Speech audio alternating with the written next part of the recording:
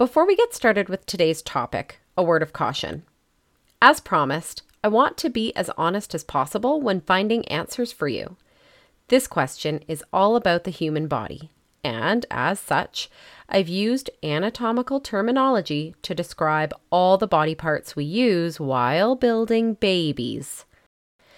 If you're not quite ready for that, hold off on this episode for a while and check out another one of the awesome questions that I've answered for you.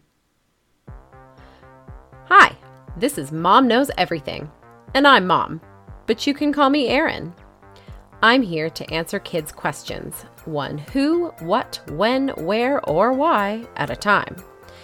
Today on the show, Who built me? First, I'd just like to say how much I loved hearing the classic "Where do babies come from?" question asked this way. I think it goes to show how kids' brains function on a vastly different level when they have the chance to form questions and ideas without bias or stigma.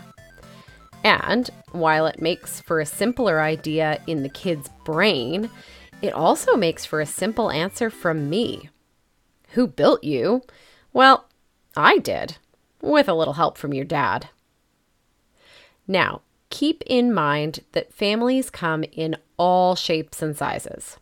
Some have just one parent, some have two moms or two dads, some kids are adopted into another family, some kids live with grandparents.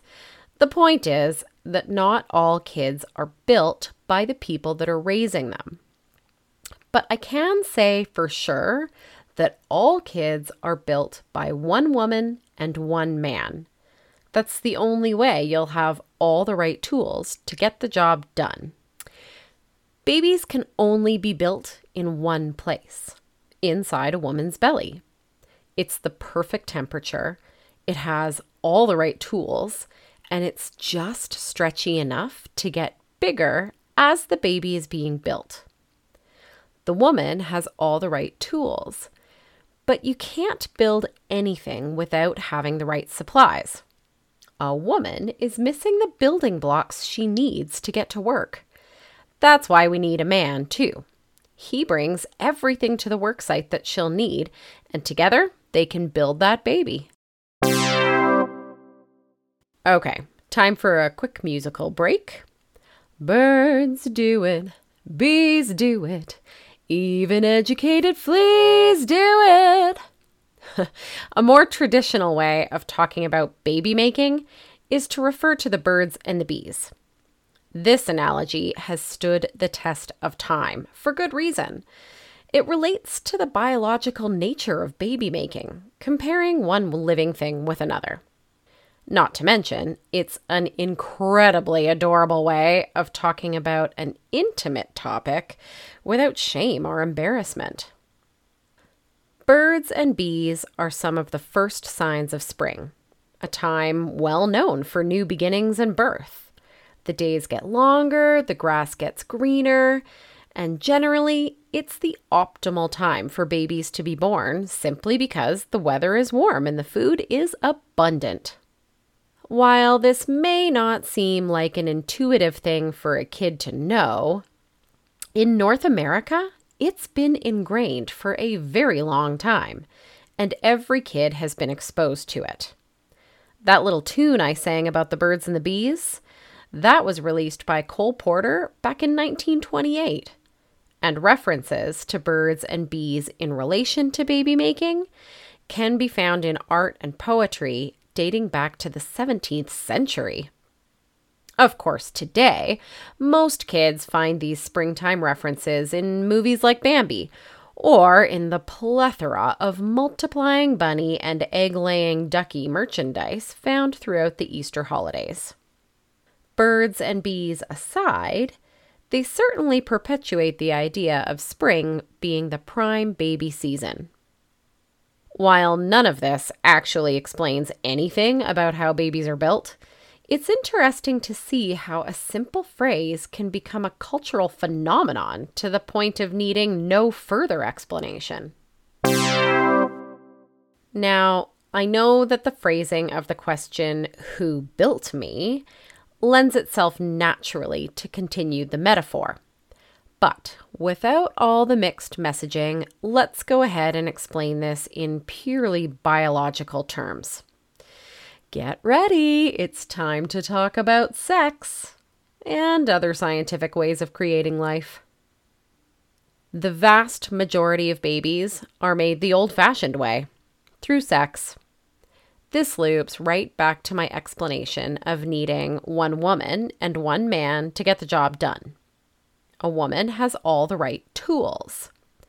She has ovaries, 2 small sacs inside her body that carry her supply of eggs, or ova.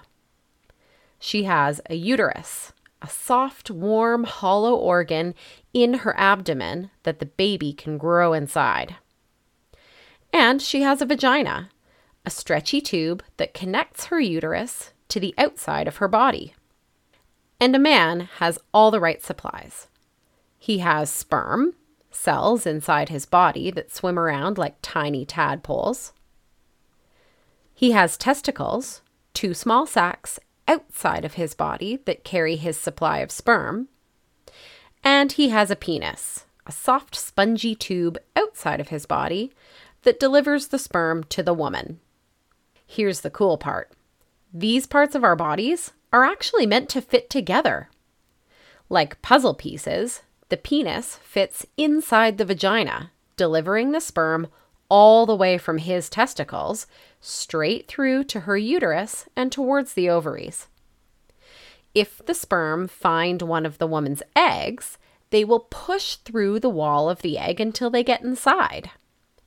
Once a sperm has made it into the middle of the egg, it will fall into the uterus where it's the perfect temperature and just stretchy enough to hold that squiggly little sperm as it grows inside the egg into a baby.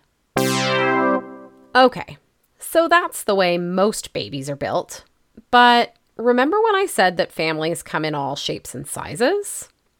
Well, sometimes a family might be ready to bring a baby into the world, but they just don't have the right tools.